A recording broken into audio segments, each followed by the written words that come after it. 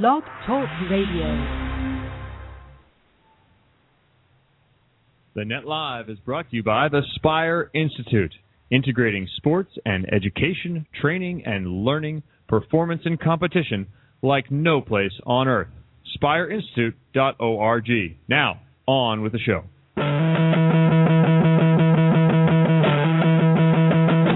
It's that time. We have the people. This is Eric from Moana. This is Priscilla Lima. This is Casey Patterson.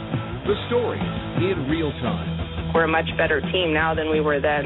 I'm not looking at just this season. I'm looking at the next 4 years. You're listening to The Net Live with Barney. You didn't win, so you must not have done a good job. Geeter. There's no better angle for sure than the one from behind. Reid. All this travel and playing and priorities been really getting in the way of our relationship. And DJ Roueche. I have great thighs. It's The Net Live right now.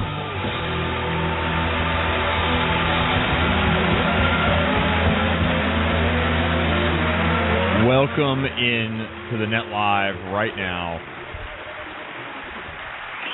Monday, November 19th. Thanks so much for tuning in, everybody. If you're getting this via iTunes, more power to you. We appreciate you downloading that and listening to it over your Thanksgiving week. I'm Kevin Barnett, sitting in studio, and I'm joined on the phone by our co-host today because he's a guy we love to have on the show, Jay Hosick. How are you? I'm wonderful. Kevin, how are you doing? I'm good. Jay Hosick. Hosick. I get to call you whatever. Whichever, right? I got to remember. Listen, as long as I'm here and people can hear me, it doesn't matter. You can call me whatever you need. Well, we appreciate you filling in. Jeremy Roche and his great thighs are sick at home. McGee is, as usual, taken up by Time Warner and the events there. I think until the Lakers coaching situation is settled, he's pretty much out of this program. We'll see when he comes back. It'll be a good day when he comes back to the program. I'm sure he'll have lots of fire and antics to bring. But we have a show planned for you today. We're going to have Paul Wendhold of Pablo on here. Pablo fame, the inventor of said ranking. And we're going to talk to Paul about his ranking system and how it's going to come into play here shortly. Last week of collegiate volleyball beginning for the women and Selection Sunday coming up after Thanksgiving.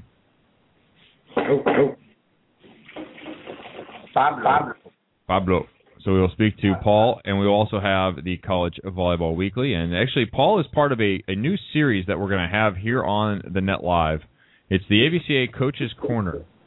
And the idea of this part of the show will be to provide coaching information for those that are out there who are high school coaches, college coaches of whatever level, volleyball people, and have them learn more about the profession.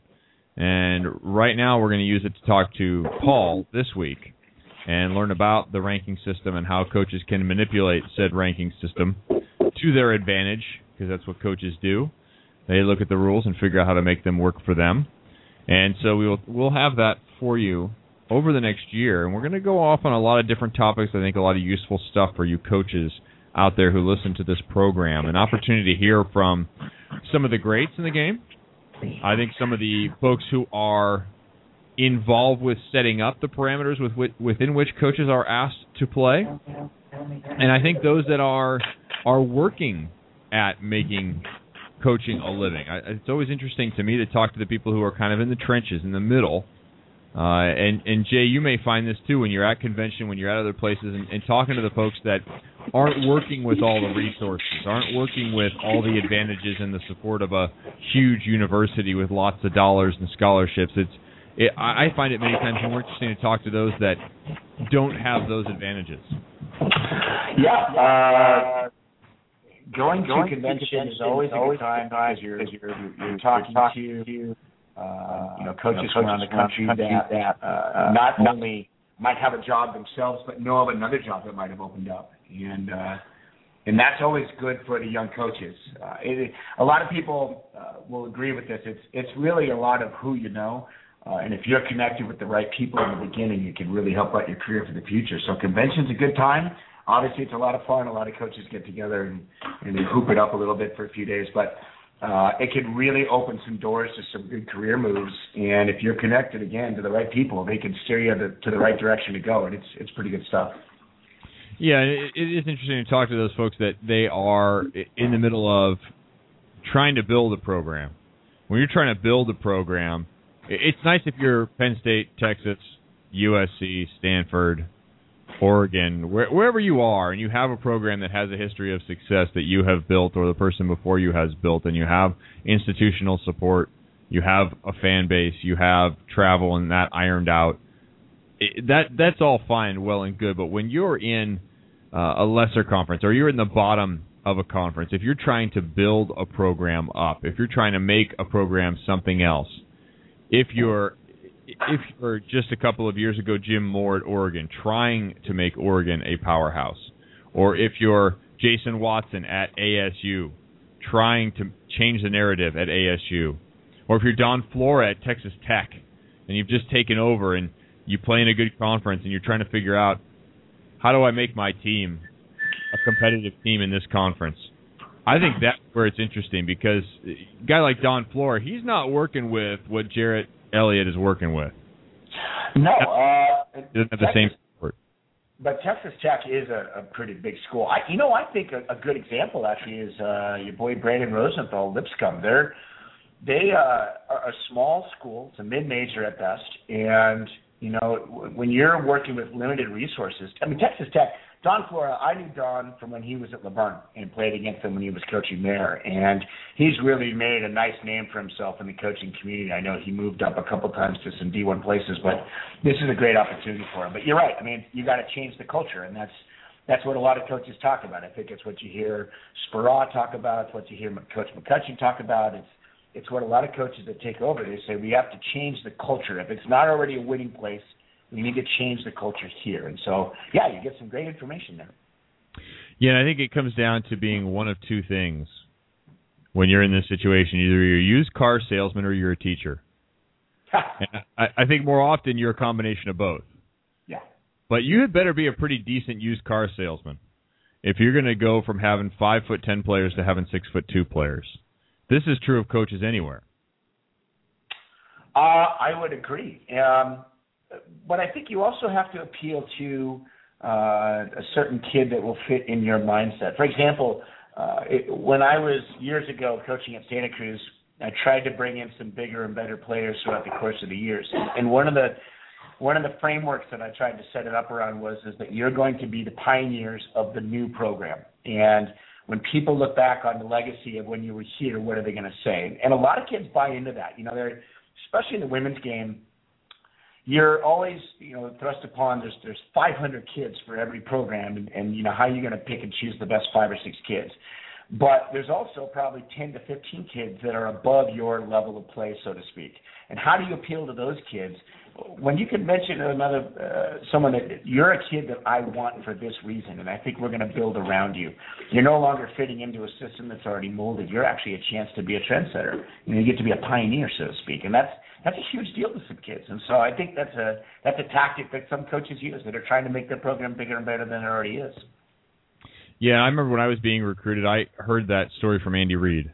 He said, I'm trying to change what UC Irvine is and come and be a part of that change. And then I had Marv Dunphy, which was the guaranteed, you're already a part of what has been a great program. And I chose to go with the already has been part of the program. That I thought worked for me. But definitely that's something you folks need to sell to some kids, is that they're going to come and build this program.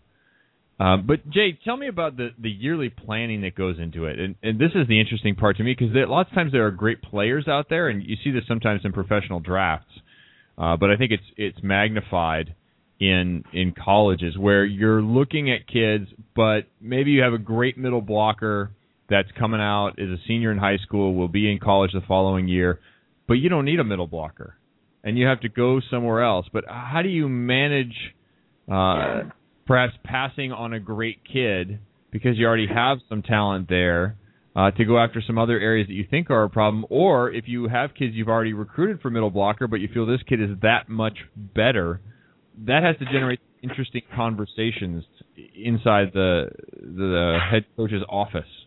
Yeah, you bring up a good point, Barney. I will use Penn State as the example. We are limited to 17 members on the roster at any given year, and I thought when I first went there that was going to be a hampering part for us to recruit from, because there are maybe a few kids at each position that are really, really good players, and there might be a chance for a kid to maybe pan out in a couple of years, but you want to see him develop first. So for us, we can kind of pick and choose a little bit more of the cream of the crop, so to speak. But where it is a little bit of a damper is that maybe there is that kid that's 6'7", 6'8", and pretty athletic, but doesn't know the game that well because he just started playing. And I think that's the kid that we miss out on because we don't have the ability to watch him develop and not have him take a roster spot from a kid. Now there are coaches, some that have recently retired, that their theory was they may not play for me, but if I have them, nobody else does. And that can be a real challenge for the coaches that are trying to fill that roster spot, that middle blocker that maybe, is a B team player for the first year, but then might find himself on the court. So the way that I think most coaches tackle it, obviously you're going to look at your needs position-wise. Maybe I think outside hitters are always, number one on the list in terms of we need to get a couple each year in order for us to have some depth at that position.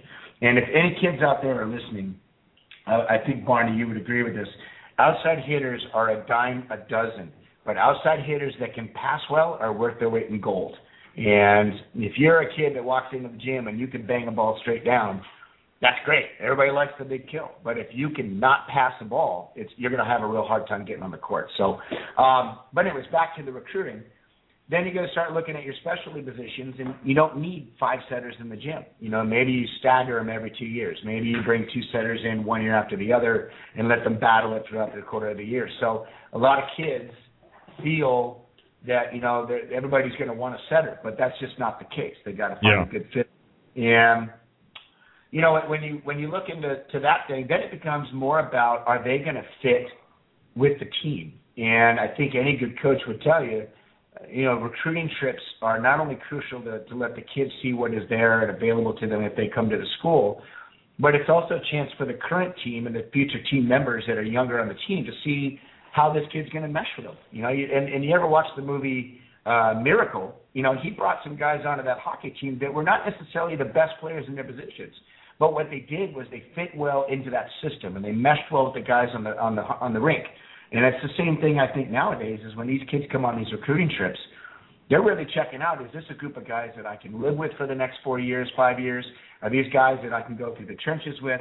Are these guys going to push me across the net? I mean, there's all kinds of things like that. So I think that's kind of the direction that most coaches go. Maybe some are saying every year I want X, Y, and Z, every year without question.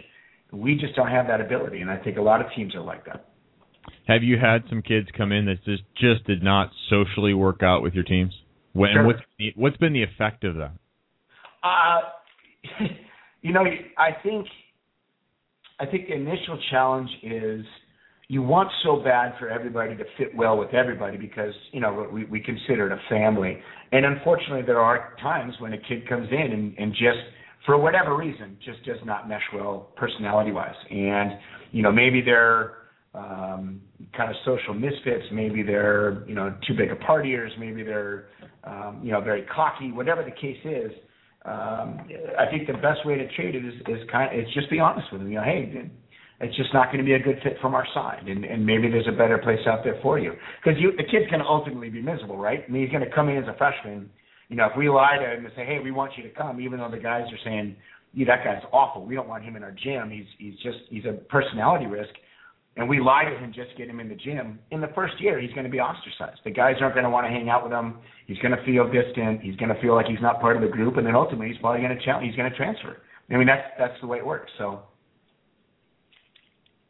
Yeah, I see a lot more transfers in the women's game, and maybe that's just because there's more players, or because they feel like they were stars before and they should be stars there, and there's more players like that. But it seems like transferring in the women's game is far more common than the men's game. Well, there's definitely more places to go. I think that's probably one of the main. there's a lot more levels to go. I mean, in Division One, I think you would agree. There's probably 3 different tiers of teams. There's your top tier, there's your medium tier, and then your lower end, just kind of, I don't want to say bottom feeders because that's a bad word, but the teams that are really not very successful year in and year out, where coaches are happy to get some good kids in there. So, and then you look at the Division 2 and 3 level. Division 2, the top 10, 15 teams in Division 2 are pretty darn good.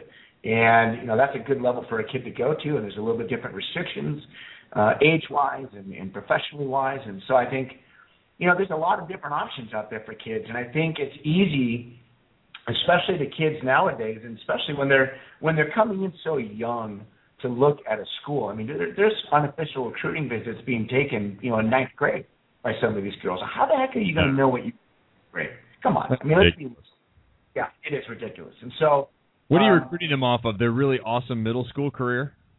Well, especially imagine what the recruiting trip's got to be like. If they're coming in and they're hanging out with the team, you're a 19, 20, 21-year-old girl that's, looking for, looking to hang out with your teammates, and you got a kid who's 13 or 14 coming in the gym. Come on. What are you going to have in common?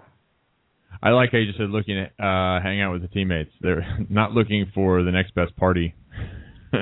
if you're 21, that could contain alcohol because it's legal at 21. I would know nothing about that. I'm just merely going right here. And no, but it really is. I may or may not have listened to a 60 Minutes about alcohol consumption by underage youth in Happy Valley. I may or may not have heard a particular broadcast of a newsworthy show, an award-winning news program here in the United States.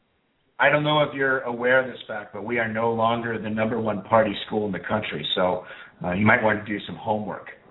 Oh, that was maybe it was This American Life, and it was last year that you were voted the number one party school. So your school obviously on the way down if you're not still the number one party school. Make sure that the parents know this is the number one party school for your kids. So, it's huge. But you had some recruits come in when you were at Pepperdine. Was every kid perfectly a good fit for you guys? I mean, I know you don't want to name names, but was there a guy that maybe came in and you're like, yeah, not so much?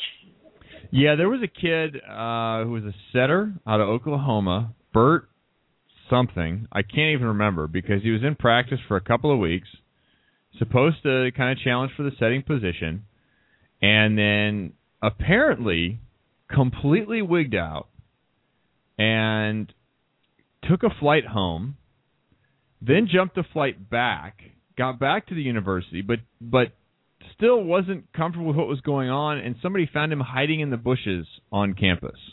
What? That was the story that I heard. Yeah, I can't even remember the kid's last name. It's hard to believe that it was 15 years ago that this was happening. Actually, I take it back, 17 years ago that this was happening.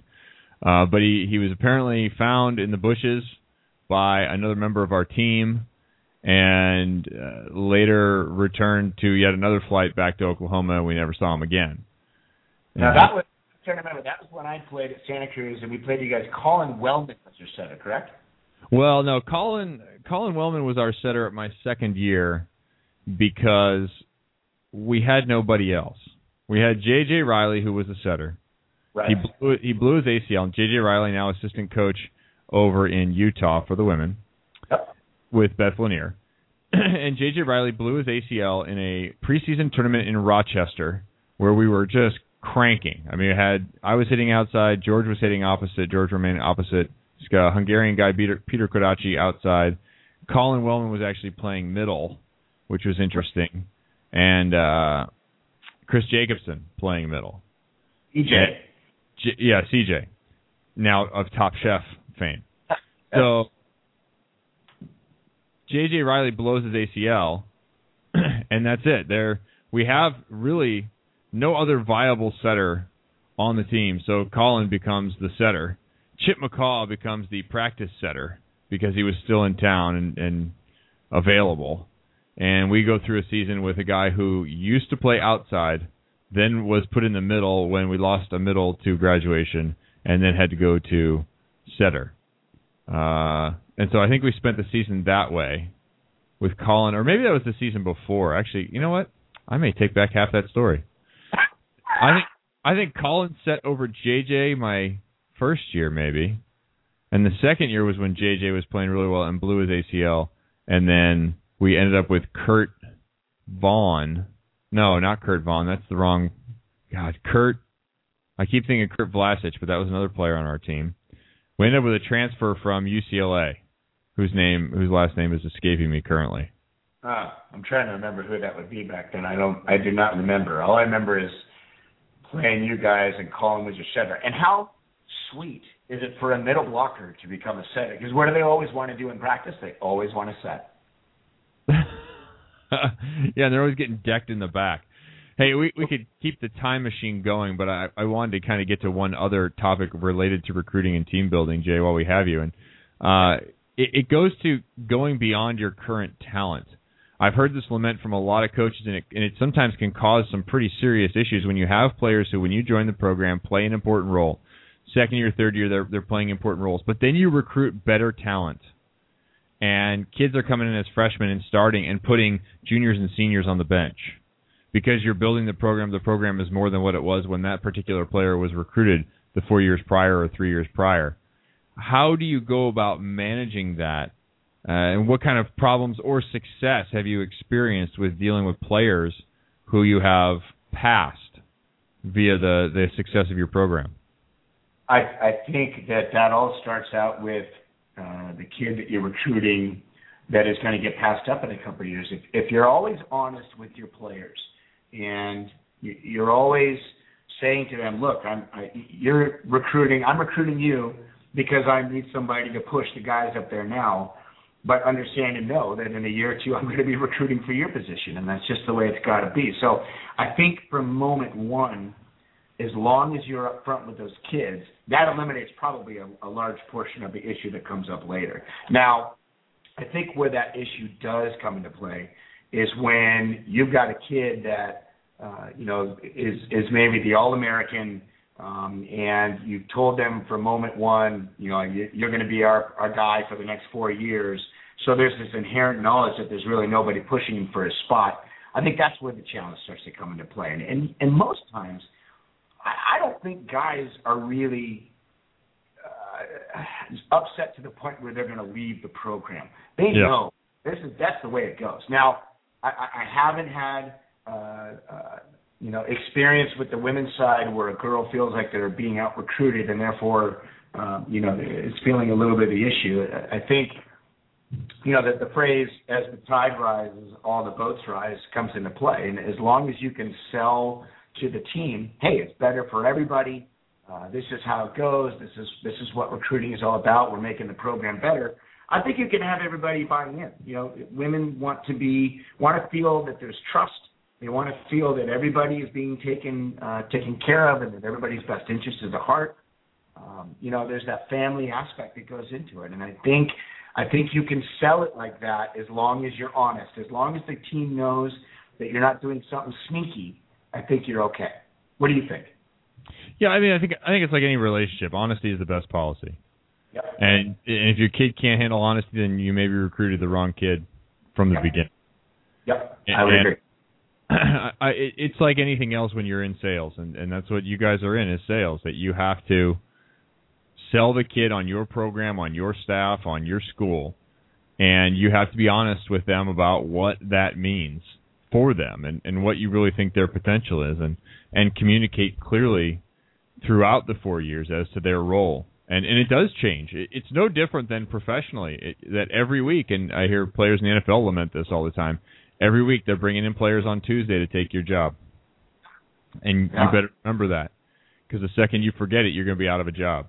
Well, we have some kids that are overseas right now, and their emails back to us are, there's no real caring about the team in terms of individuals. They're constantly looking at you and evaluating you, and it's all quantitative. There's no, well, he's a nice guy, and we got to keep him for 4 years anyway. It's, hey, are you producing? And if you're not, there's 16 kids I can go pull right now into this team. So, yeah, and unfortunately with the professional teams, that occurs on a compressed time frame, where if you win 5 matches in a row, you lose one, all of a sudden they want to replace half the team. It's such a crazy mentality over there. It's I don't know. Maybe it's the same here, having not played professional sports in the United States. Perhaps it's the same. It doesn't outwardly seem so, that the panic button is as big and as often used in professional sports. I mean, my own Philadelphia Eagles, they haven't jumped on the panic button, but it might be about time now. But in Europe, they would have jumped on the panic button from week 1. Wow. And speaking of football, and I like how we are jumping topics here. That is, you guys are not having a very good year. Yeah, that might put it lightly. Camp Kerr said the Eagles are screwed on the chat board. That's a little bit more blunt, yes. They're not good, and I'm upset about it. Hey, the only thing good for me is that the flag football Eagles finished number 1 in their age division this year, going into playoffs. We're the regular season champs. We'll see what we can do in playoffs. So as long as the flag football Eagles hang in there, I'll be okay. And speaking of football, your son Max has the sweetest sheets going on there. I saw the pictures on your Facebook page of all the old school logos. Oh yeah, I've got the archive that we just broke out. So those are originals. I slept in those. Oh. And now Max is sleeping in those, and that blanket that goes with them. And I have another comforter that actually has the logos themselves on it. And as I put up on Facebook, Max's question when he was looking at it last night, he's all stoked. Yeah, check these out. He goes, "Who are the Oilers? What's this Oilers thing?" So I have to explain to him that the Oilers are the Titans, and the Texans came back. And I was just asking somebody from Texas yesterday why the Oiler name didn't come back. I suspect that the ownership, Bud Adams, owned the Oiler name, so you had to have a new name. But kind of disappointing you don't have the old Oilers out there with the oil platform or the tower on the helmet, because that was an awesome helmet. That was a great logo for sure. All right, we have the Net Live here on a Monday. We appreciate everyone checking in. Chat board is active. Thanks a lot for being there. And, bang on the Eagles. Thanks a lot, fellas. Jeremy's checking in there because he's sick at home, sneezing all over his keyboard instead of sneezing all over my house. We're going to have Paul Wenthold coming up after the break of Pablo. We're going to get Pablo explained. We're talking about an algorithm here. We're going to talk about algorithms and prime numbers and I don't know what else. Some probability. It's going to be back to college for me. And you just heard of my memory, how shady it is of just the volleyball part, and that was important to me. I can't even really remember what probability is. So we're going to get Paul Wenthold to explain it and talk about Pablo, because his rankings, this system that he started has become a part of the NCAA selection criteria. Very interesting story. We'll have him. We'll have the College Volleyball Weekly and lots more great talk. Appreciate Jay checking in. It's more Net Live coming up. You don't have to find the best college coaches. They find you at Spire Institute. Spire's postgraduate volleyball academy wants athletes. Spire delivers customized volleyball training and competition, led by head coach John Hawks, athletic development with Michael Johnson Performance, and educational options, all in Olympic-grade facilities. There is no better way to impress college coaches and increase scholarship opportunities. Spire Institute, postgraduate men's and women's programs in multiple sports. It's not taking a year off, it's adding a year to your future. Sign up today at spireinstitute.org. The best college volleyball in the country is coming to Louisville, and you'll want to be there up close to take in all the action. Cheer for every point, witness every rally, experience it live at the 2012 NCAA Division I Women's Volleyball Championship, December 13th and 15th at KFC Yum Center in Louisville, Kentucky. Hosted by the University of Louisville and the Louisville Sports Commission. All session tickets start at $62. Visit ncaa.com/volleyball to make a date with champions.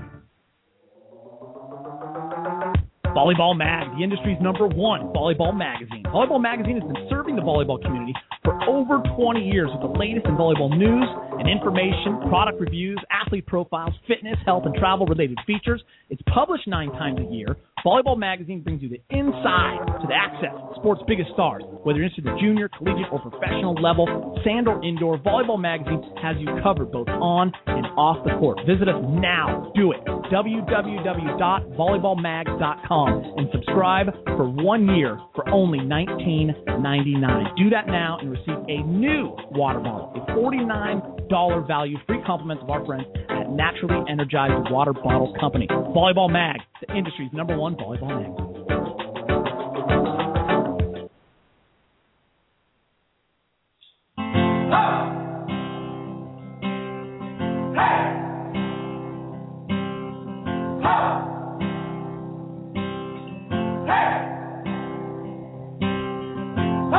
been trying to do it right. I've been living a lonely life. I've been sleeping here instead. I've been sleeping in my bed. Sleeping in my bed.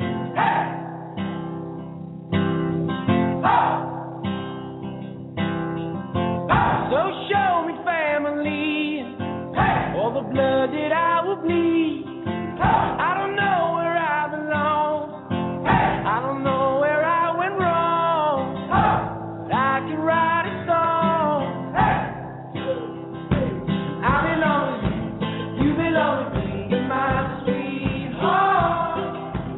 I belong with you. You belong with me. You're my sweetheart.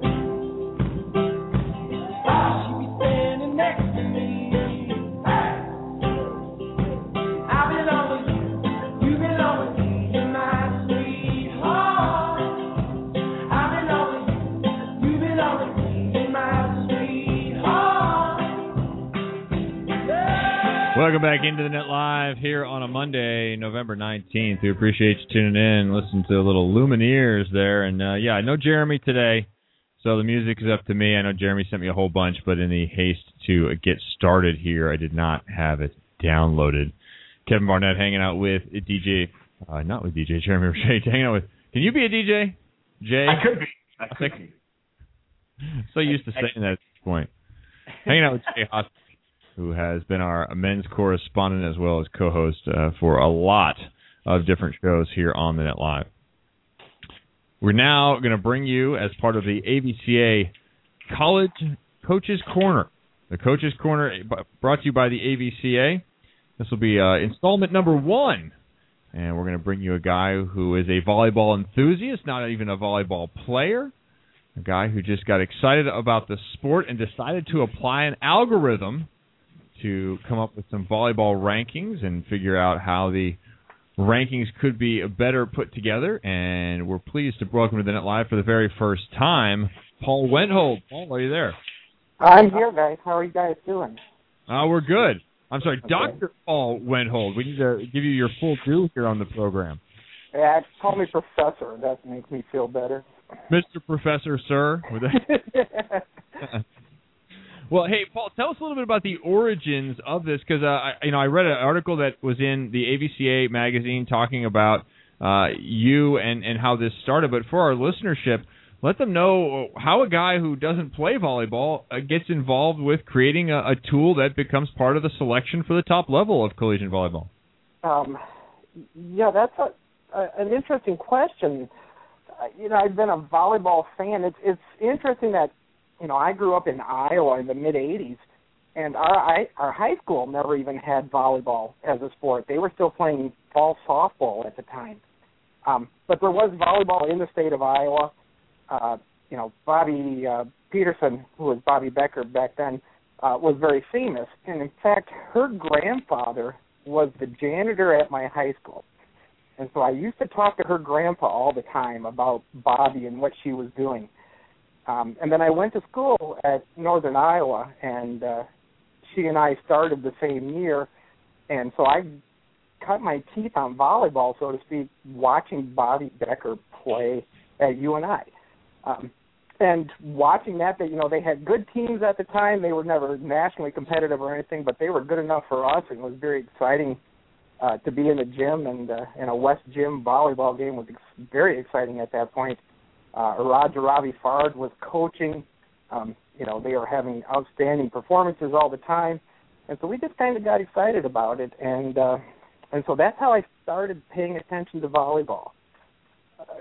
Graduated from UNI, went on to other things in graduate school and kind of lost my interest. And then when I came to Purdue in 1999, I just happened to drive down to Terre Haute to see you and I play Indiana State. And yep. this was actually, I think it was a Roger Robbie Fard's 500 to win, something like that. It was his last season, and Bobby was the assistant coach at the time. And this was the first time she and I had actually been introduced to each other. She knew who I was. I knew her obviously very well, but she knew who I was through her grandfather. And so we just kind of hit it off, and it just kind of got me back into the realm of being interested in volleyball. And so I started looking around and seeing things. And at the time, Rich Curran was just starting. And so he was getting things started, and he was publishing the Bellacora rankings at the point. It was Miguel Bellacora, who's from Michigan, I think. He was doing volleyball rankings, and he had his own model. And I had never paid any attention to rankings until I read his description of what he was doing. And he had this probabilistic model that it was based on the chess model in terms of probabilities of winning. And it really clicked with me. And I went home. It was a Saturday afternoon. I was in my office reading this. And I went home that night, and I envisioned this probability model that is currently the underlying factor behind Pablo. Mm-hmm. And I had that in my head, and I started thinking, how could I do this on my own? And, started playing around with Excel and coming up with things, and it turned into what it is now. Okay, why name it Pablo? I knew you were going to ask that question. So at the time, this was back before the days of Volley Talk, we had the old 24/7 discussion boards. I don't remember if you remember those. But back then, you always had to put your name in, and so everybody was anonymous. It was kind of a running joke that half the people were anonymous of some sort. Yeah. But I ended up using, a variation on my name, so I was Pablo at the time. And so I started throwing out these rankings that I was doing by hand in Excel. I was doing brute force type things, and I started putting them out on that 24/7 board under the name Pablo. And so they just started to be calling Pablo rankings at that point. Hey, Paul, this is Jay Hossack here. I have a question for you. With all of the gambling going on in college athletics and now Vegas starting to just expand all over the place, has anybody ever contacted you and said, hey, we'd kind of like to get you involved in maybe creating some odds for anything going on in Vegas?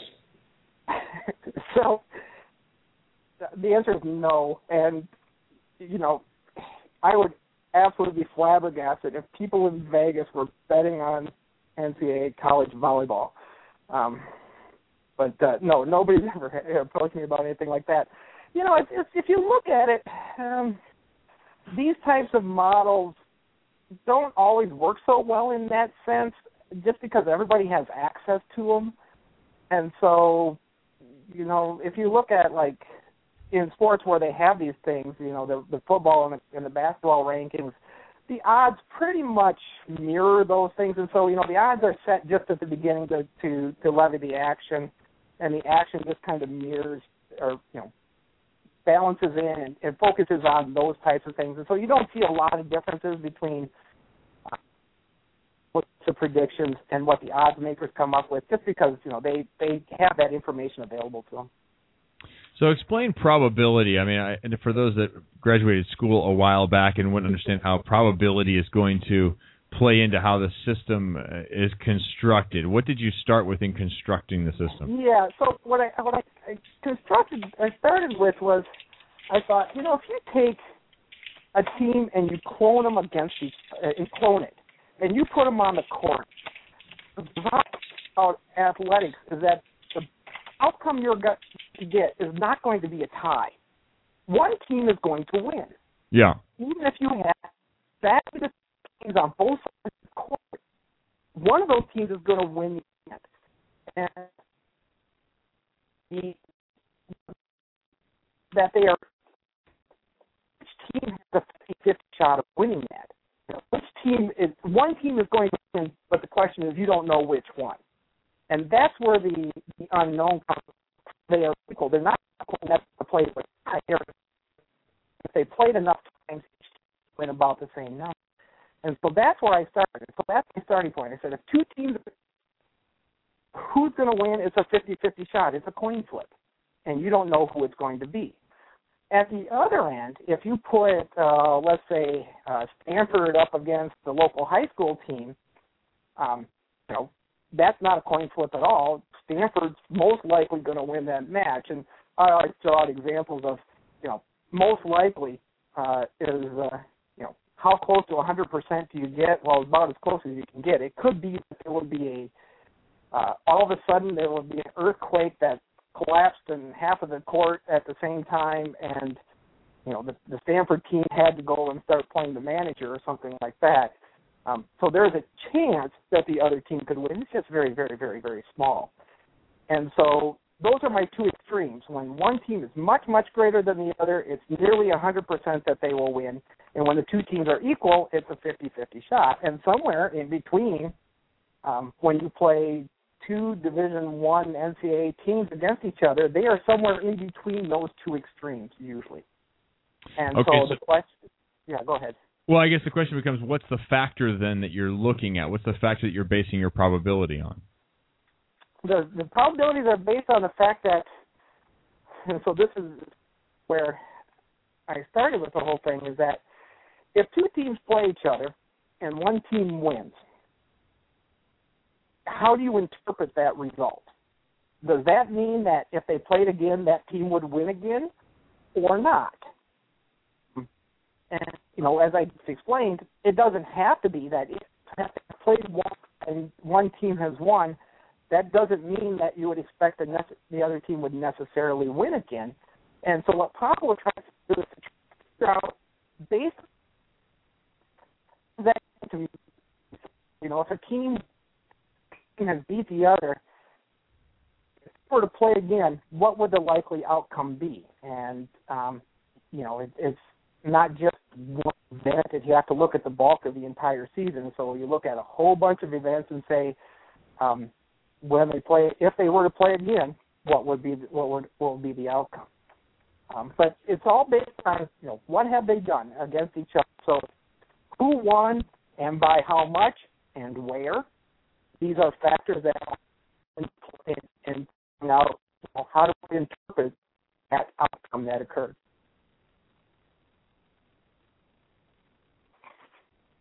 Are we still on? I'm still here. Okay.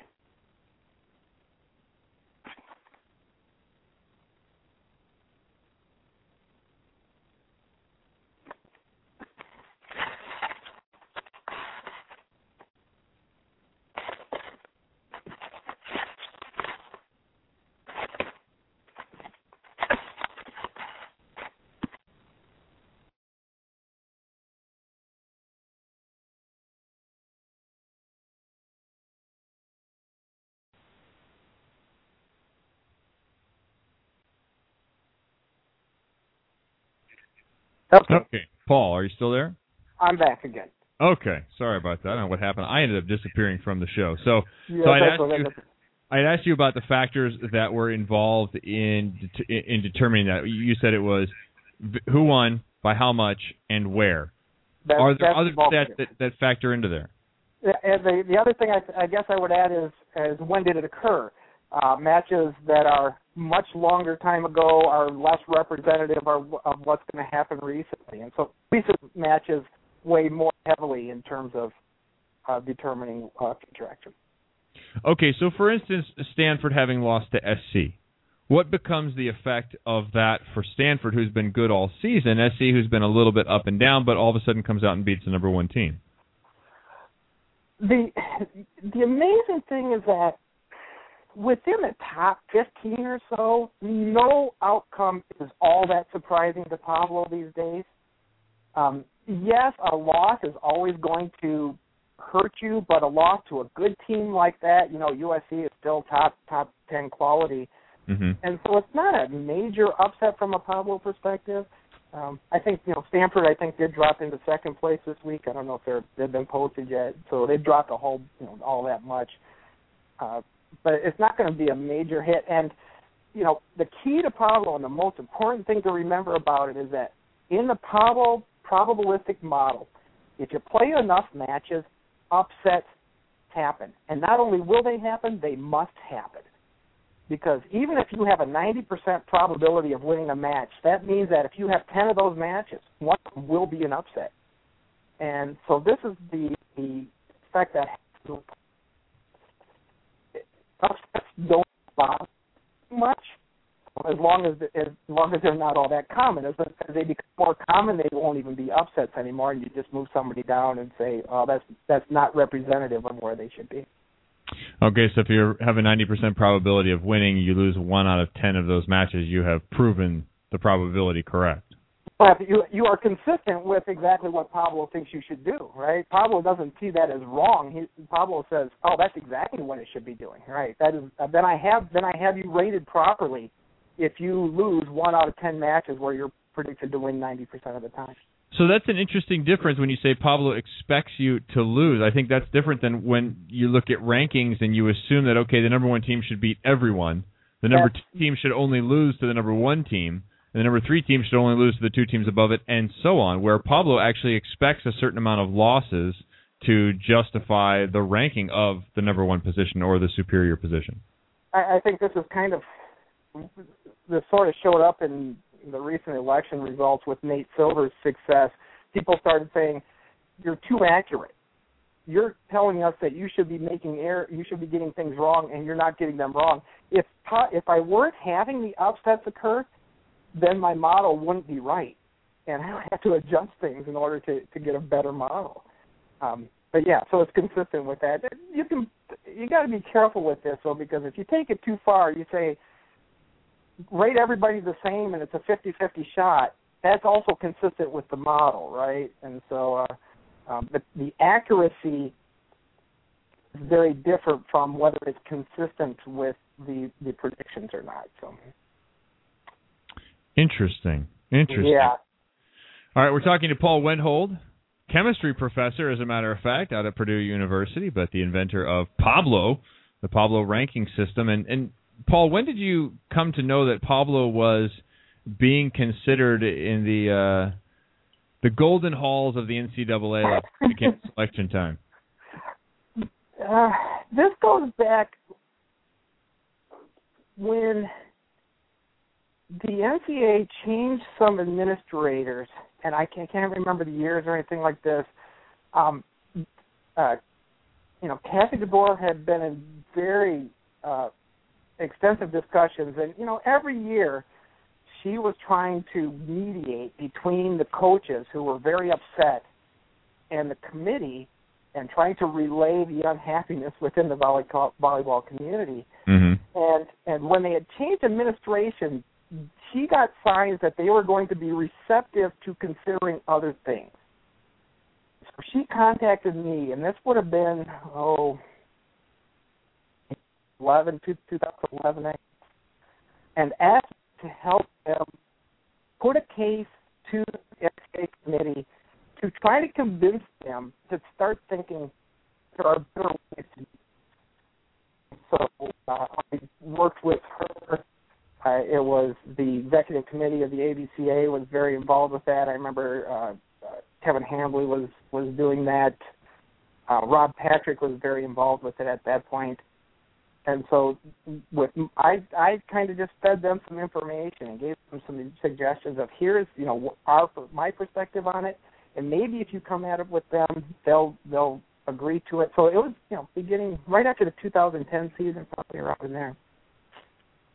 Okay, so good. The volleyball people were getting involved to get you involved with what was happening. And now how much contact do you have, if any, with the committee and their use of the rankings, and how do you think that has played out? They've not contacted me directly. I have heard indirectly through other people, the committee insists that they are receptive right now, so keep bringing it. And they're pulling them off Rich Kern is what they're doing. They're looking at the rankings each week, more or less along the way, is the way the impression that I'm getting about it. I'm not sending them anything directly, although I actually do have communications with people on the committee through other channels and things like that, we don't talk about these types of things yet. Yeah. So, I know people on the committee, and we chat here and there about various things. I usually avoid trying to talk about committee things because I don't want to nag them about it. So, has this made you more of a fan personally? Are you more invested in what's happening week to week, but then also in tournament time? Yeah, probably not. It's not just it's not this that does it. My life is actually, I'm trying to juggle so many things right now that it's taking volleyball is taking a smaller and smaller part of my life than it used to be. So in that respect, it's actually not getting me more invested. Although my attitude is, and I'm going to stay with it, and I think everybody, this is what I advise, is I'll believe it when I see it. I've watched a lot of committee selections over the years, and I want to see to what extent they actually use this new information. I'm being told, and everybody's being told, yeah, they're taking it into account. I said I'm among the more cynical, I guess, but I'll believe it when I see it. Oh, so you think they're still just kind of making their own way and not really going with the other outside information being provided? Among the other things, I've been seeking a championship manual, and I know they just published it at the beginning of November, I think. And the only difference that I've heard about, I haven't actually seen it myself, is that they have taken out the statement that says that the committee shall not use other polls or rankings.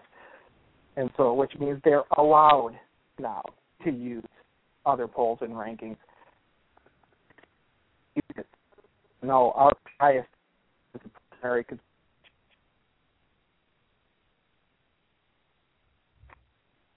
Did we lose you again? Yeah, now you're back. You're kind of fading in. We're experiencing some sort of weird technical stuff right now. Well, yeah, it's been an ongoing fight here at the Net Live, unfortunately. You were mentioning RPI there, and compare your system to the RPI ranking system. RPI is, I usually describe it as winning percentage put in context, right? So it's how good is your winning percentage, but you put it in, everybody realizes that winning percentages are not all equal, and so the NCAA has tried to put it in the context of the quality of the competition. Mm-hmm. The weakness of it, from my perspective, is that quality of the competition is measured by winning percentage and of the opponent, and so therefore it's kind of a cyclic argument of teams with good records play a team with good records. It doesn't say anything about how good they have to be in order to do it. And I think the best example of this would be if you tried to make an RPI in college football, and you look at the main schools, and when they play a 1AA opponent, mm-hmm. Or whatever the football championship series now is what it is, but if they play that, a 1A school can play a very good 1AA school, at least from a 1AA perspective. They'll have a very strong record, but and if you use RPI, it would make the 1A school look good, but everybody knows you can't do that because the 1AA school is beating up 1AA teams, and so it all depends on the quality of the competition there. And so records can be deceptive. They don't have to be, and it's not necessarily the case. If we had a very good distribution of opponents and everybody was playing all across the country, it would work out better. But there's a possibility for being a little bit skewed in this regard. How do you react to people complaining about your rankings and trying to dissect your system and complaining that their team should be higher or someone else's team should be lower? It is what it is. I don't know. I say the same thing about RPI. As people complain about RPI, I said, well, it's RPI is really what it is. The one thing I contend, and I if there's any source of pride that I really have in Pablo, is the underlying model of how it assesses probability and the relationship to point percentage. This is something that Pablo does that is unique. I think there's a real solid basis for this, and you can see it in simulations and things like that. And so this is not just something I made up. It is something I discovered, I think, is the way I'd like to say it. And so there's an element of reality underneath Pablo, is what I'd like to believe, at least. And so, the question is, it depends on what the objection is. Why are you unhappy with your ranking? Is there something that Pablo's missing that should be doing? And if there is, I'll obviously look into it. But most of the time, no. It's people just say, "Oh, why are they ranked so high? That doesn't make any sense." And I say, "Well, what should they be ranked? And tell me why they should." But there's never really a good explanation for that. No, it's just emotion instead of the math that's behind your system, I imagine. Yeah. Paul, thanks for... Go ahead. We got any more time, or are we still going? Yeah, no, go ahead. I'll throw one out there, though. I know, and the one thing people have asked me over the years, and I think you hinted at this originally, is, is there a way to manipulate your Pablo ranking? Right. And things like that. And this is one that I've really struggled with, and I've had a lot of coaches have asked me this over the years, and I've never really had a good answer. And I think I have one now, so I think this is time to introduce this. All right. What it looks to be, and this is consistent with what we've seen, that the way to get a good Pablo ranking is to have a lot of success against mid-range ranked teams. I'm talking, 50 teams in the 50 type range, 40 to 60 range. If you can have a lot of success against them, and if you can have them heavily on your schedule, I can see how you're going to actually have a little distorted Pablo ranking. There are classic examples of this. And the reason I realize this is there's just a discussion on Volley Talk about the Southeast Conference and why is Florida ranked so high. Yeah. And I realize what it is that they blow out a lot of teams in that 40 to 60 range.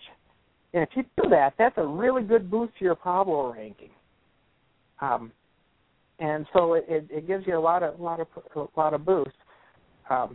Same thing with look at right now. If you see this week, Michigan State is coming out is like skyrocketing up the rankings. I notice it because it stands out for me just because I like Kathy George a lot.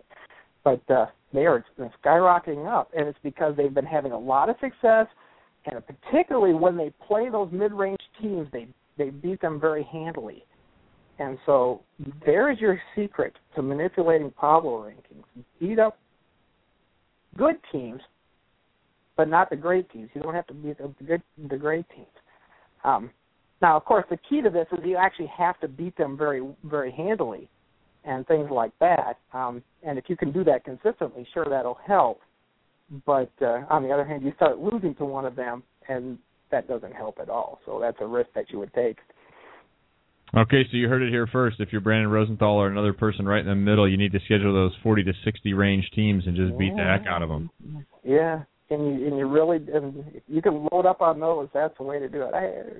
I hate to admit it, but what it looks to me is this is the way to beat Pablo. It's interesting to me, Paul, we'll get you out of here on this, but it's interesting to me that you talk about Pablo like it's a person or like it's another entity. It is another entity. It really is.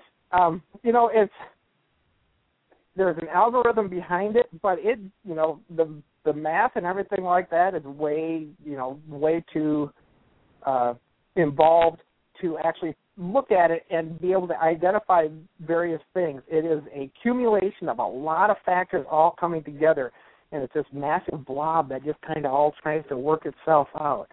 And so Pablo is distinct from me. It really is. It sounds like a machine that's gone out of control becomes self-aware like Skynet or something. I worry about it becoming a self-aware thing. A beager is what I usually think of, right, at that point. But there was the limiting factor is that I still have to put in those data. So I as long as if I don't put in the scores, then Pablo is defunct. All right, well, keep control of the machine. Don't let it go crazy and invent Terminators and start sending them out. I will work very hard on that. All right, thanks very much, Paul Wendell. We appreciate the time you spent with us, and we appreciate your work for the sport of volleyball. Thanks for being here on the Net Live. Great. Thanks a lot, Kevin. Have a good day. All right. Thanks, Paul. Bye. Paul Winhold of Pablo checking in with us. That was good stuff. I'm sorry about the audio, folks. The audio was just, it was all over the place. And, Jay, we had to cut you off in the hopes that would make it better. And at one point I got thrown off. But interesting stuff there. It is funny that he talks about Pablo as though it's a different thing. It's not part of him. It's not his creation. It's an animal that you put in the scores, and it spits out what it wants. Can you hear me now? Am I back on, Kevin? Yes, okay. I can hear you, Jay. Okay, good, thank you. You know what? You're right. I was listening to that, and it did seem like he was treating Pablo with kid gloves. He didn't want to upset him, and so it was.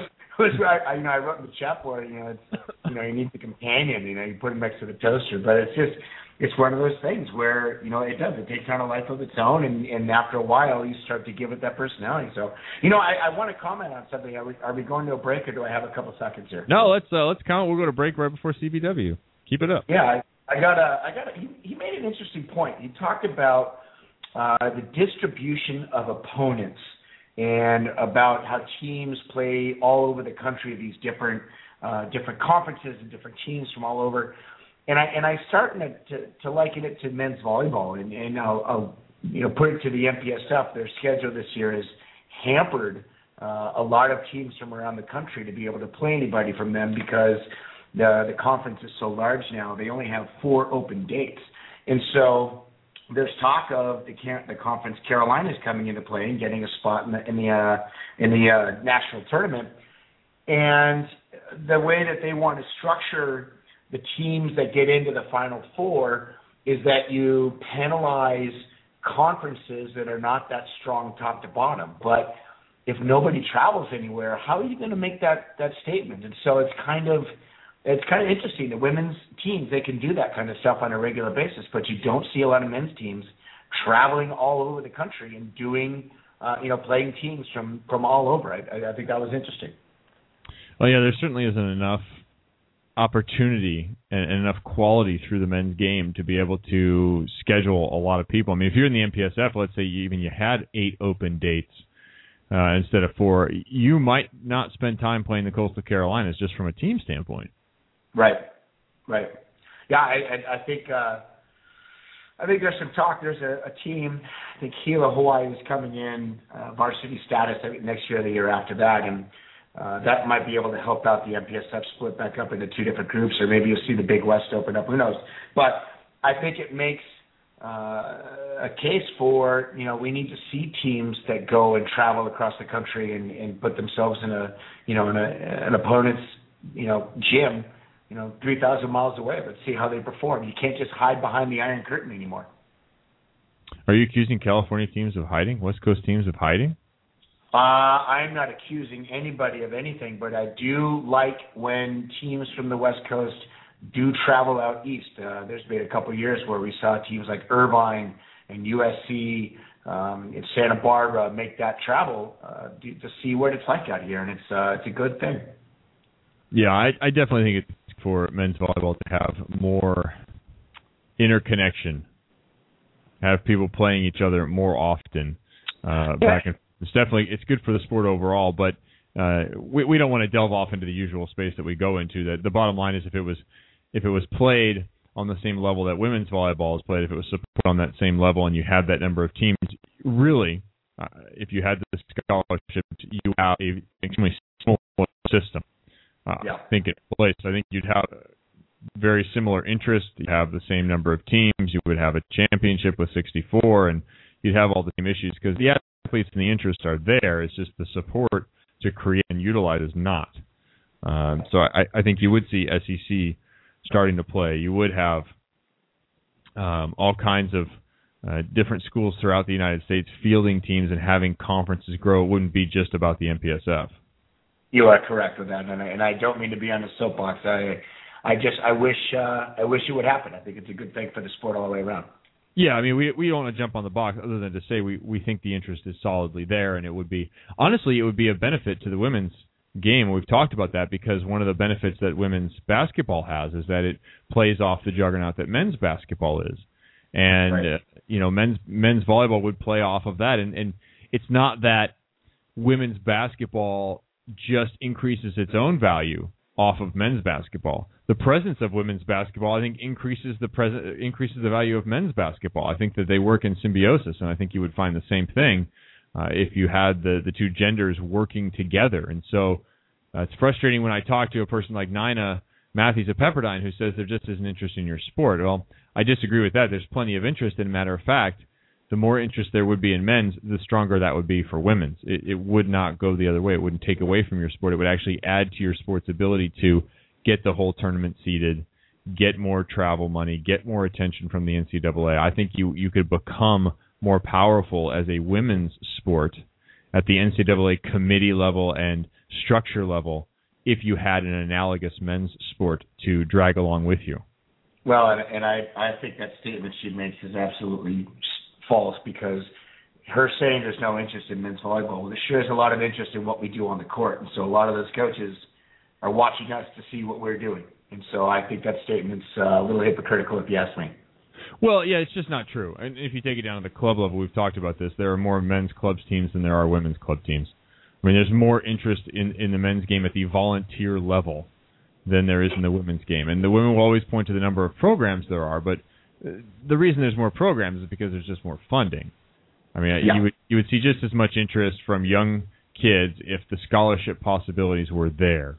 If there were 10,000 scholarships every year, you would have a massive number of kids choosing to participate, because while kids want to like their sport, and they play their sport because they like their sport or they love their sport, there are a lot of factors that go into that. And one of the reasons kids play is because they come to high school and they've been playing as a youth, or maybe they're just meeting the sport and they see opportunity. They say, oh, this could pay for college. And for a lot of kids, that's what basketball is, or that's what women's volleyball is a vehicle to get college that they want to go to paid for. And they enjoy playing also. And I functioned in a different environment, and a lot of people, there's a lot of focus on this show included, on the top levels of people who, they're going to a school for the volleyball program in a lot of cases. But even if you get into the second half of the Pac-12, and I look at Oregon State, where I will be tomorrow night for a match, USC at Oregon State, you look down the Oregon State roster and read the bios and learn about the kids, and what you find is a lot of kids who are in the volleyball program, they enjoy playing volleyball, but they are at that school for another reason. They are there for the veterinary program. They're there for the marine biology program. They're there for the agriculture program, in particular with Oregon State. They're there for the right reasons if you're a, quote, student athlete, right? They're there for those reasons. And volleyball is a vehicle that has provided more opportunity for other things. It's basically a tool. And that's how a lot of women use it. And I think you would see men making choices to use volleyball as their vehicle rather than something else, if that were possible. And right now, volleyball is not a vehicle. It's just another bill you got to pay. And so it puts the threshold to entry much higher. That's an interesting statement you make about the students at Oregon State. Right?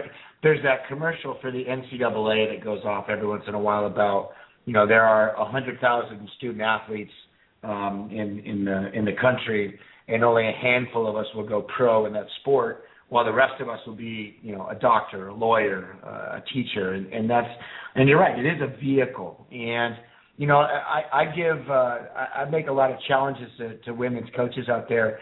One of them being John Cook, and John is one of the few women's coaches actually that I talk to that's actually for moving the women's season into the men's season in terms of the dates.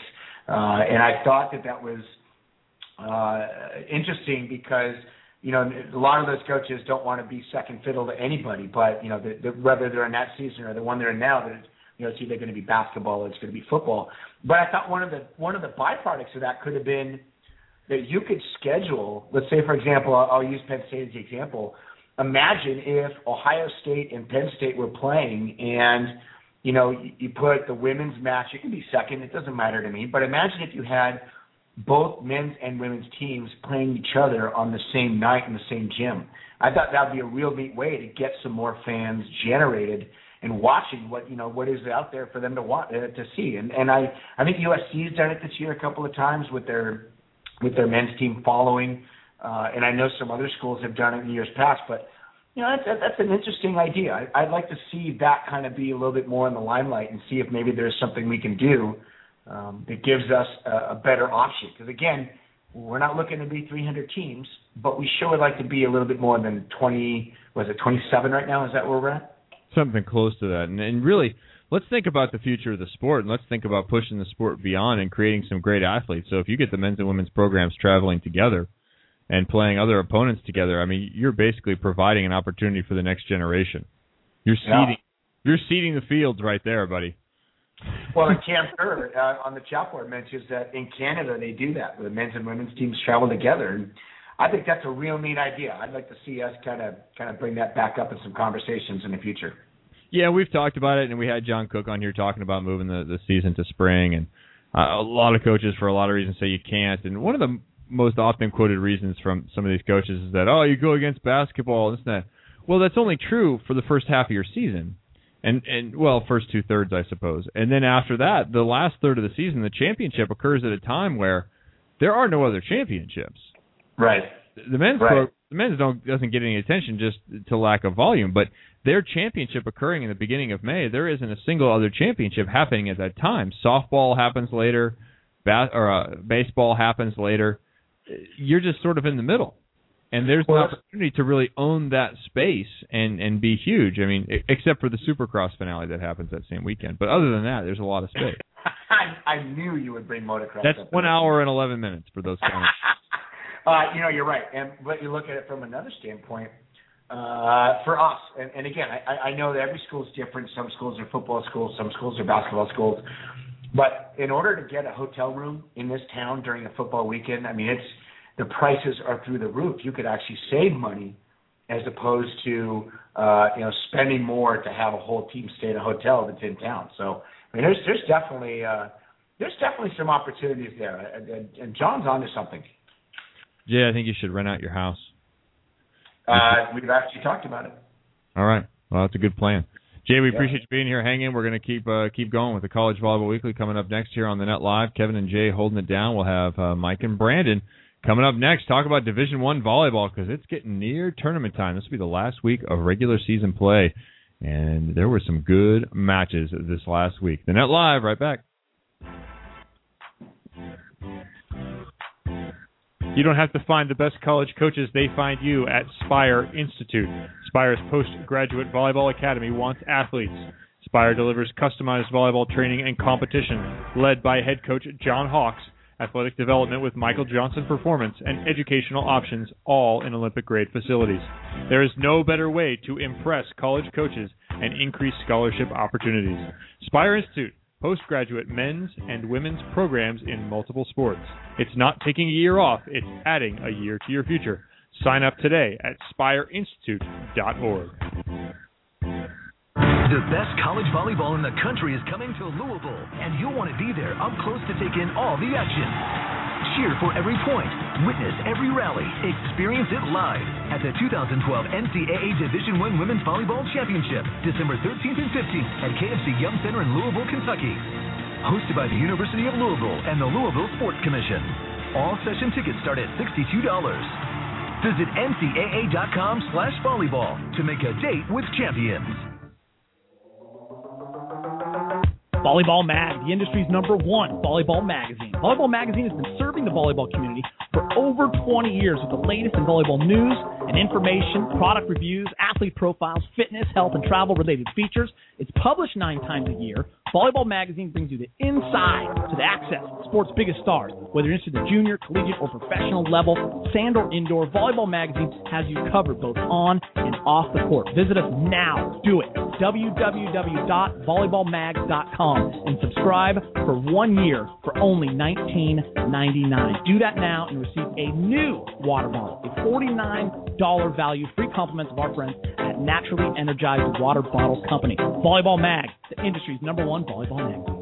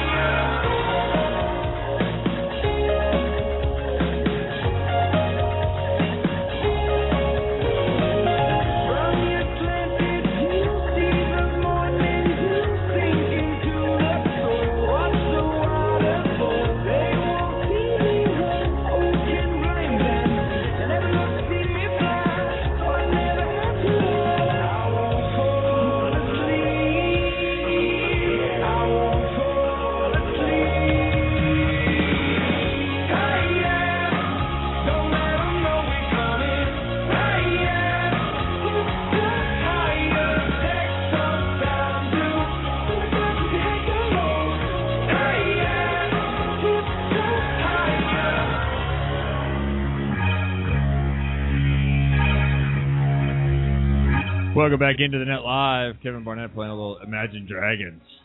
That's right. For those that don't know who that is, that's Imagine Dragons. They're going big right now, a little bit like Coldplay if you're on the chat board. Already got all that information.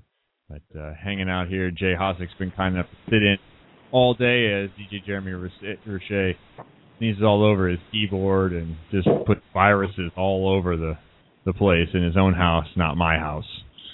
So thanks a lot for tuning in. We were pleased to have Paul Wenthold of Pablo join us and give us a little information about Pablo, who is an individual person. Really ought to have like an avatar. I think he needs to be HAL 9000 something. I can't do that, Paul. All right. Let's get our usual segment underway here. Since Jeremy's not here, we don't have any music. We just have me, so I'll have to power it in association with the AVCA. The Net Live is proud each week to present the College Volleyball Weekly, the best of what was, and a preview of what will be in the world of college volleyball. It's coming down for the women here. Time wait for 3 left to go this week before past week. Our correspondent Brad and Mike Sondheim. Hopefully the sound holds up. Gentlemen, welcome in. And Mike, I want to start with you. And this Southern Cal Stanford was huge. And really, Southern Cal only lost one set by 2. And otherwise, yeah, you're cutting out, Kevin, but I think I got your question. Yeah, USC dominated all 4 sets. They were actually up 24-20 in the 3rd set before Stanford made a great comeback to end up winning the 3rd set. And I think we really need to talk about this week is the NCAA shows on Sunday and what this does to RPI, because I think the first 3, Stanford, Penn State, and Texas, they're pretty clear. I think the number 4 seed through the next group is going to be, very interesting to see how they do it. And we have to look at some teams like Washington and SC will both move up. They were 13th and 14th in RPI last week, but Washington's win over Oregon was just amazing. They overcame like about 10 match points, and Krista Van Zandt went down the 4th game with an ankle injury, and they pulled out Oregon in 5. And then you have to look at the USC win, but like a school like Hawaii, when you talk about they're 18th in RPI, would the NCAA, because they don't want to spend the money of sending teams over to Hawaii, even though they're ranked 8th in the country in the AVCA poll this week, would they not let them host the 1st and 2nd round? Those are my issues for this week. Well, Brandon feels about the same way. Like a team like Western Kentucky, which had a great year, they're only 30th in RPI. Brandon? Yeah, I think when it all boils down to, and we saw a little bit of this last year, we were kind of right in the midst of it. In that last weekend, there was a big kind of Kentucky and Texas A&M were 16-17, and ultimately Texas A&M came up with a big win over Iowa State. And so what looked like one pod was already kind of set actually moved a whole pod to Texas A&M, which made things a lot more difficult travel-wise for 3 teams. So it'll be interesting. I think, like Mike said, I mean, anytime you enter into this year, you get into that realm, and what we've been told about the selection is that they're really trying to give those top 16 teams the advantage of hosting. So it should be interesting to see maybe who kind of gets left out, as 17, as we get through this final weekend. And there's definitely some big matches that can make all that happen. Brandon, I had an opportunity to go down this week to Texas and do a match down there, Texas Tech. But in talking with Eric Sullivan, the assistant coach there, about his conference, he was kind of upset that his conference doesn't get more respect. And the Big 12, he said, look, we have good teams down here. We may have lost Nebraska, but we have Iowa State's good, K-State's good. They had to face off against one another this week, with Iowa State coming out on top 3-1. But he said, look, there are quality teams in this conference. Do you think that there are other conferences out there that don't get enough respect, and does the Big 12 get enough respect? I think the Big 12 does get enough respect. I think you take a look at like a Kansas State who's 8-7 in the Big 12. I think it's hard to really get behind something like that. There's no doubt Texas is good, and there's no doubt Iowa State is good. Really the team after that everybody should be probably talking about is Kansas, and Kansas won both their matches against Kansas State. So I think there's definitely some teams, it's kind of like, you've got the Big 12, and then you probably got some room for arguments out of the West Coast Conference, and then, the other conference really in the mix right now is the ACC. So you're always, from year to year, going to have some conferences that kind of complain about that. Again, there's no doubt the Big 12 is a good teams, but, Oklahoma is not the team that they've been in the past. You have West Virginia that's kind of at the bottom. Just going up and down the list, Texas Tech is just, again, in the mix, but not really a factor. So, the loss of Nebraska is huge, and you shouldn't underplay that. I think it's just this year, hey, the Big 12, in my eyes, don't believe it's as strong as some of these other conferences. And, I'll be interested to see. Here's a conference comparison I would like to see is Big 12 versus the ACC. Again, if you take out Texas and the Big 12, I'll be interested to see what those next group of schools do, and then include the SEC, because you lost, Texas A&M to the SEC. Right, the other thing, Brandon, I think also, and Kevin, you have to look at what's amazing about the RPI. Kansas is right now, into this week, in the RPI, they were, believe it or not, number 7 in the country. Wow, and yeah. It's crazy to me because in non-conference they got beat by Arkansas, who's okay, and Notre Dame, who's okay. But even in league, they have a league loss to Baylor. And, you just sit there. I know they went 5 with Texas, but they're not the number 7 team in the country, in my opinion. But if you go by RPI, they're going to be home for 2 rounds of the NCAA tournament. They should beat St. Louis, and they should beat Texas Tech this weekend. So they're going to end up the season with 2 more wins and end up, 25-6 or 25-6. And if I'm a team and I'm just outside the top, 16, maybe like again going back in conferences, if I'm Miami or North Carolina, I wouldn't mind at all having to go the first 2 rounds and go to Kansas. Number 1, Penn State remains was number 2. They move up to number 1. Stanford drops down to number 2. Texas 3, Southern Cal 4, Washington 5, Oregon 6, UCLA 7, Hawaii, Louisville, Nebraska are your top 10.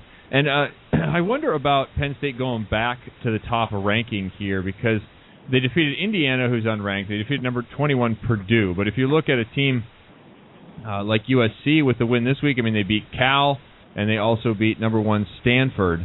There's some arguments to be made for teams that are beating better-ranked opponents and then even better unranked opponents, yet not really making huge moves inside the coaches' ranking. Well, here's the argument, is that who's going to get the other number 1 seed? Do you give it to Nebraska, the number 2 team in the Big Ten, or do you give it to Oregon, SC, UCLA, Washington, the number 2 team in the Pac-10? Because one of those teams is going to be 4 and one of them is probably going to be 5, and they're probably going to end up at Nebraska, Omaha, is what my guess is going to be. Because I don't see anybody else, being a top 4 seed other than either the second-place team in the Pac-12 or the second-place team, in the Big Ten. And that's going to be very interesting. The other team that's really good in RPI, Louisville, keeps moving up. The Louisville is going to be potentially, they're not that far out of being a number 1 seed based on their RPI either. Yeah, Louisville's at 27-3, and they have been steadily climbing through that top 25. They did go 5 with Texas, and they've had a really good non-conference schedule. Yeah, I had an opportunity to see Texas this week, and Brandon, maybe you can answer this question.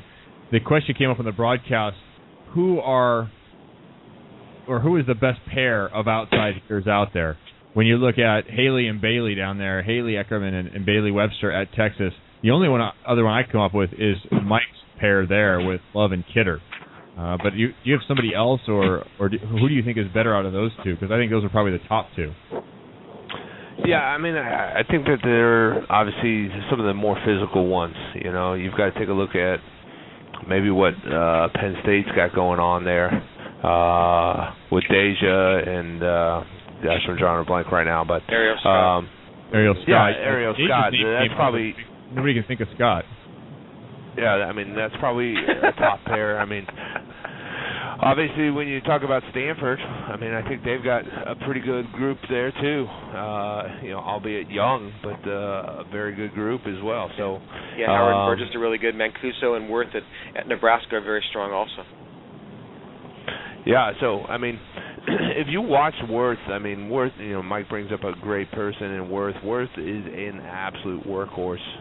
This is a kid that, I've enjoyed watching on TV, just kind of rolls up her sleeves and says, hey, let's get at it. And, it's fun to watch them. Mike, how about Oregon's chances here? They started the season so hot, climbed all the way up to, number 2 and battled it out with Stanford, and they were seemed to have taken a whole nother step. But they played a lot of close matches. They had another 3-2 loss again to Washington. How do you like their chances in the tournament? I think their real key is they need to beat UCLA tomorrow night in Eugene. It's on the Pac-12 network. And I think that win will propel them into a number 2 seed nationally and give them a shot to at least make the Sweet 16 and then goes. I just think that once you hit the final 16 teams, that it becomes much more wide open and it becomes more, like Brandon and I have talked about matchups and styles. Because right now, Stanford can be anybody given day. They're playing so well with their 4 young freshmen have really come along strong. Penn State's playing outstanding volleyball in Texas. But then after those 3, it's who's going to get hot. I mean, you got a Louisville team playing real well right now. Hawaii hasn't been tested, but they got Corson back, and they're playing much better. UCLA on a given night, they played really well against Cal, and then played Stanford in a tough match. USC is playing as well as anybody. USC last year peaked in the last part of the season, got all the way to the semifinals, and may have won without those travel conditions, last year. And Mick Haley's got them going real well. But USC and UCLA play Friday at UCLA, and those matches, the Oregon UCLA and UCLA SC, is going to have a lot to do with the NCAA committee in those final seedings and final brackets, because you'd figure Stanford's going to be at Cal Berkeley right now, and you figure they're going to get 1 or 2 Pac-12 teams, and they could get BYU, which lost to San Diego in 5, and San Diego, they're battling for a seed right now, and they're right there. I like how Mike's matches he just picked both include UCLA as being important. I agree. I just think it's funny. It just happens to be that way, Kevin. It does happen. Shocker. That's accurate. Hey, Brandon, I wanted to ask you this because we've spent so much time talking about top 25, and we occasionally get to talking about teams who are just outside the top 25. But there's a whole bunch of other teams out there when you're fielding a field of 64. And is there somebody outside the top 25 you think can honestly make a move and really make a difference in the tournament? Maybe go 16 or 8, and I don't know about 4, but is there one of those teams out there? Yeah, I think Marquette is a team to look at. I think they've had a great year. They're 26-6, 13-2 in the Big East, and their 2 losses have been to Louisville. I think Bon Szymanski does a fantastic job of kind of getting teams ready. He did it at Georgia Tech. There's a team right there that again, I would be a little bit nervous to see come first round, and obviously they look to be. I think in the tournament, they lost in the championship to the Big East, to Louisville, but I see them as being in. So that's a team that I'd be a little nervous about too. And then I think just outside the how it kind of finishes up is again one of these ACC teams. So the Miami, North Carolina, Miami and Florida play this week in their final match, or Miami and Florida State play. That'll be a tough one. Kentucky, a team that's right now, I think admittedly sitting on the bubble. They've got all the pieces and had all the pieces all year long. Can they put it together in these last weeks here to get it done and get into the tournament and then, move on into the tournament? I think that's the biggest thing. And then the last team I'd probably talk about is St. Mary's. St. Mary's has had a lot of success throughout the year, kind of beating some teams that, maybe people didn't think they would. And they've kind of steadily climbed up the rankings and just outside the top 25. So it's a program that Rob Browning does a nice job there, and I think they're a team to watch, especially come selection time, to see who is going to have to face them if they get into the tournament. Yeah, the West is going to be loaded because what happens is after they get done seeding the 16, it pretty much falls into regions. And you're looking at if a San Diego team doesn't get seeded, a St. Mary's team doesn't get seeded, a Pepperdine team doesn't get seeded, there could be a couple teams out of the Pac-12. That's going to be tough. The other sleepers, I think, are in the Big Ten. You look at what Michigan State and Michigan have done on given weekends, and neither one of those teams is going to be seeded. I think they're going to be a real tough team to play in the first round for somebody good. How would it look different if it was seeded? Would you be able to pull these regions out? Would you be able to have a Michigan play out in the West Coast and have a Pepperdine go back and have to play in the Midwest instead of leaving them at home? I mean, you're effectively giving a huge advantage to already decent teams. I wish they do like basketball, because basketball that would happen completely, that they'd move teams around. But in volleyball, it very seldom happens that teams move around. And so what you're looking at is a Purdue Midwest region, and Nebraska Omaha. That's going to feed most of the Midwest. A Texas region's got to feed most of the South. And then you're looking at a Cal region that's got to feed most of the West. And unfortunately, it's when you get back to the last group that's going to end up in Louisville, it's going to be pretty much regionalized. Because, I was playing around at Purdue today, and I've got like Penn State, Louisville, Florida State, and Florida. Potentially in Texas, I've got Texas, SC, Washington, Ohio State. And I've got Nebraska, UCLA or Oregon, Minnesota, Kansas all together. So, it's like, you're looking in the West, and I've got Stanford, Oregon, BYU, and Hawaii all together, just playing around off of the seeds and off of the brackets. And so it does get very regionalized, and the NCAA will move a team here or there to save money. And unfortunately, volleyball isn't a big money-making sport right now. Well, one of the things I would like to see done, maybe your show, Kevin, could be the platform for this, is once Sunday's announcement come out and we see the pairings and we see, like Mike said, the regionalization of it, I would like to take all 64 teams, rank them, and you can get three or four people and see how different it actually looks. And I think it would be really interesting to see that. And a lot of fun, in the sense that, to see, is it going to be different, or, after everything's said and done, it would probably be somewhat similar. And then, but I think it would be an interesting kind of pet project. I know you got a bunch of free time now with your flag football done. Oh, yeah. You might want to look into that. We're just moving into playoffs, man. I got twice the video. Oh, that's right, playoffs. Playoffs? What's playoffs? I can't even hook exactly. No, I think that would be great to do.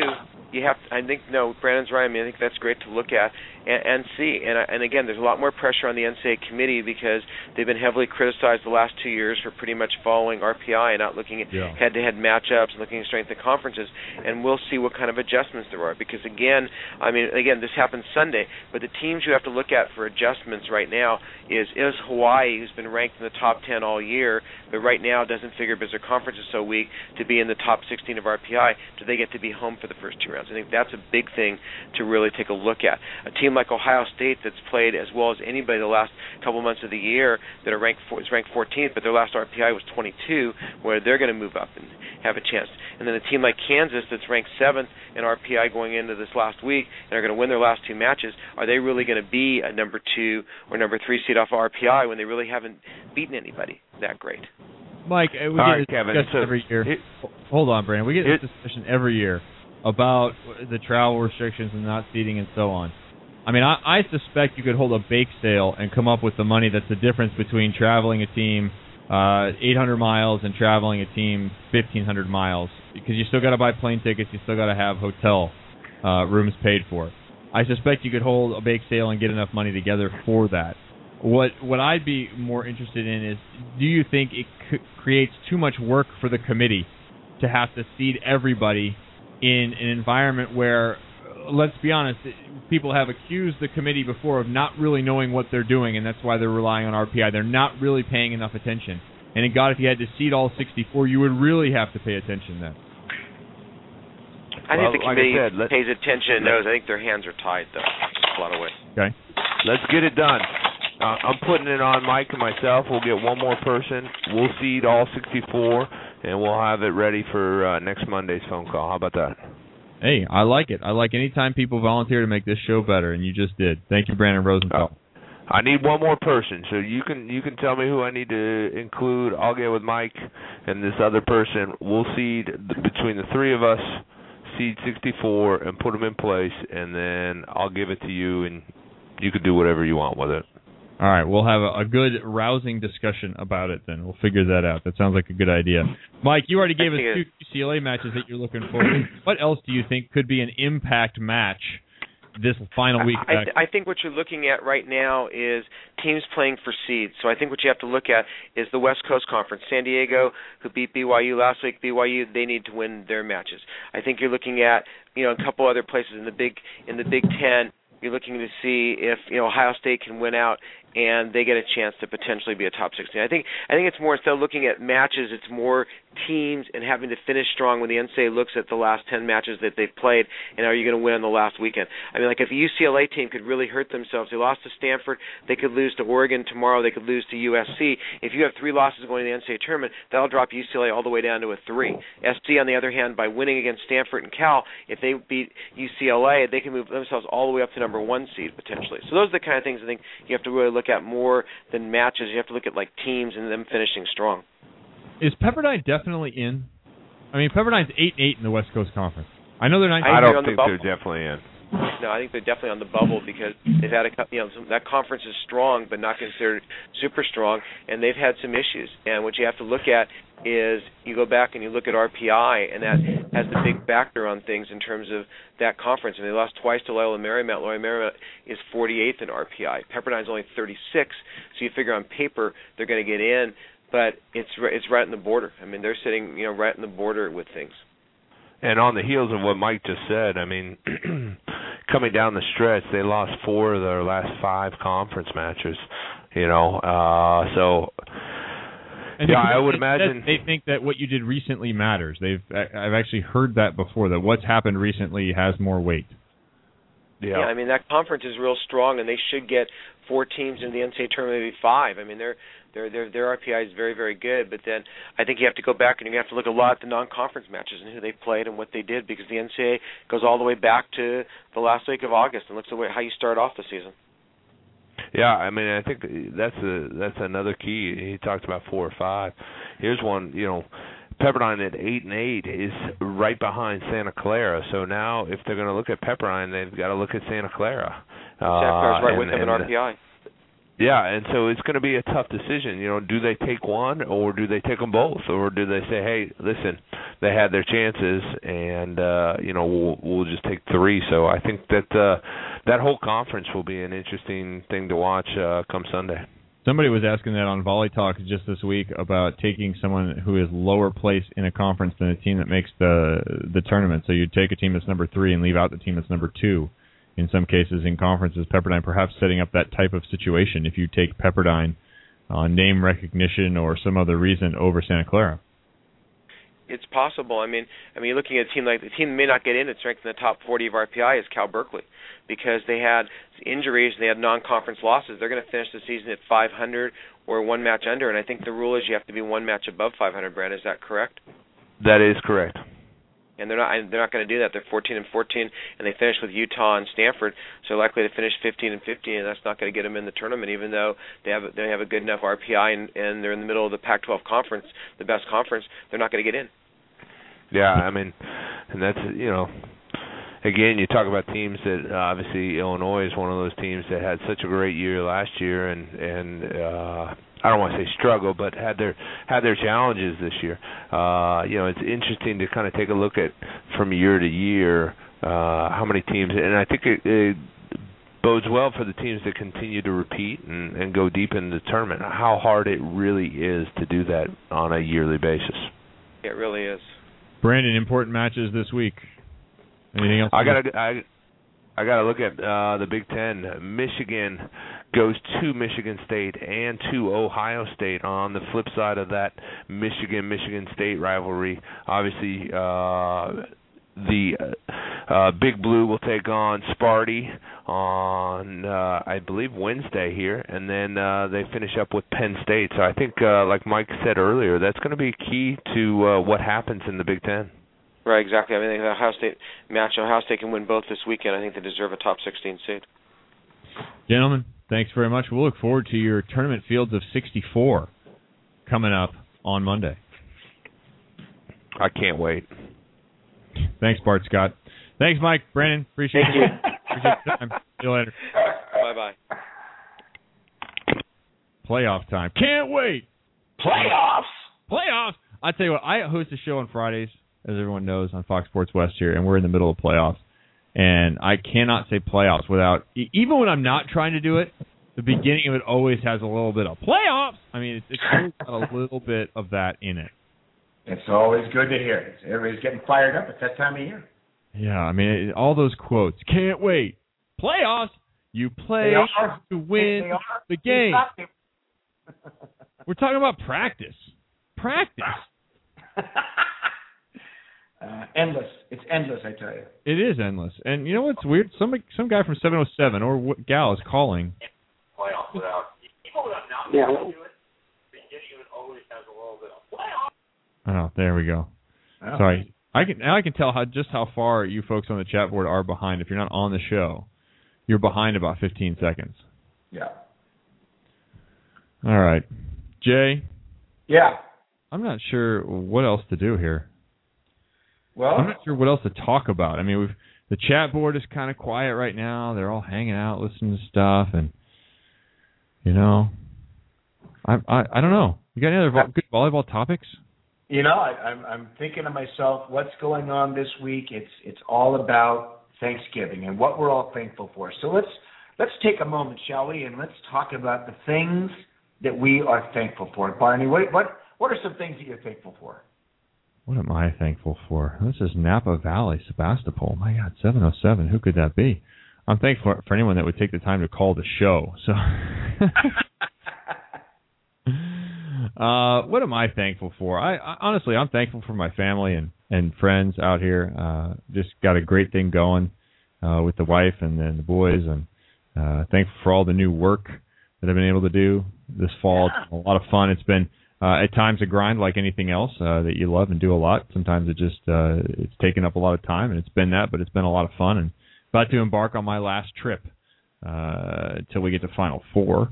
That'll happen tomorrow, so I'll be at Oregon State at Pullman. That should be a lot of fun to go to both those places and see those matches leading on into Thanksgiving and playoff time. And awesome. I'm thankful for all those things. Awesome. I am thankful that it's not snowing yet, even though it's cold, and it's getting there. I'm sure someday soon it's going to happen. I'm thankful that my father-in-law is safely here and having a great time with us. I'm thankful for my family and friends, of course. I'm always thankful to be on the show. It's always a good vehicle and a good time to be on. I am thankful that Karch Karai is taking over for the women's national team job. I think he's going to do a great job at them. Have we heard anything about who his assistant will be? No, we have not. And actually, I can bring up one thing I'm not thankful for, and that is the coaching situation for the men. That still is undecided. It's unfortunate, isn't it? Do we have any names that are being tossed around? I know there's 3 or 4 guys that have been brought into the mix, but I'm not sure if that's public knowledge yet. Did you get your denial letter yet, Jay? They didn't even take the time to write me a letter. I wrote an email, and Doug responded with ha ha ha. So cool. Yeah, my bid was quickly rejected. I think there are a few other people in front. Can I make some, not suggestions, but let me tell you who I'd like to see. I think that would be a good way to put it. Yeah, let's do it. I'd like to see Ron Larson back in the mix. I'd like to see Rick McLaughlin in that mix. I'd like to see maybe Sean Patchell somewhere in that mix. I think he's somebody who could do some good things with that team. Whether in a head coaching position, I'm not sure about that, but assistant coach for sure. Those are some people that I'd like to see. But I'd like to see Ronnie get back in there. I think he did some nice things. Okay. Yeah. I've heard Sean Patchell's name. Yep. I wonder about the age situation for Sean. Sure. I wonder if he's old enough. I've heard Ron Larson's name and people being very complimentary of Ron. Also concerns about whether Ron could manage the people side of the thing. I mean, obviously he knows the sport. Did a great job in 2008 when Hugh was out and Ron had to take over for a substantial portion of that tournament. Did a fantastic job, admirable job. And I think wanted to be in the conversation for this past quad. And did not get the job for whatever reason. I don't know that he's interested. Last time I talked to him, he was not interested. I've heard news that maybe a foreigner, maybe you get a foreign coach, which could No be way. No way. I honestly, at this point, I don't even know that I care because I can't think of a great name. I cannot think of a name that I go, yes, that's the guy you have to have. Well, you can. It's just that's John Sparrow. Yeah, that ship already sailed. So I can't think of someone that I really want in that job that I would say, yes, let's get him, do whatever you have to do to get him, make it happen, DPB. That's Douglas P. Beal. So without that driving me, what I really want is just get the decision made. And to say hurry, but I mean, make the decision you think is right, but make the decision. Get somebody in there for crying out loud. Odds on it's only a 4-year job, in that Sparrow gets a chance to come back and take it in 4 years, or is it an 8-year job and then Sparrow comes back out? It's an 8-year job. Somebody suggested to me, someone who could be in the know, but I don't know that he is, that Sparrow would somehow a year and a half out come and be the head coach this time around. Huh. A year and a half out? Yeah, I don't see that happening. I mean, I know John can affect change quickly and stuff, but it's just a disservice to whoever you have in there. Well, that's what I was going to say, is who would take the job then in the first 2.5 years? That would not be very fun. No, nobody would, and nobody should. Yeah. And it would be a disservice to the person that was there, unless the results were terrible. And hopefully they're not. But you're already putting the person behind the 8 ball the same way Alan Knipe was put behind the 8 ball, and it took Alan Knipe, because of his inexperience, 3.5 years to recover. Yeah, I agree with that. And I comment on your international thing. I just don't think, out of all the programs out there in the world, I mean, unless you were to get,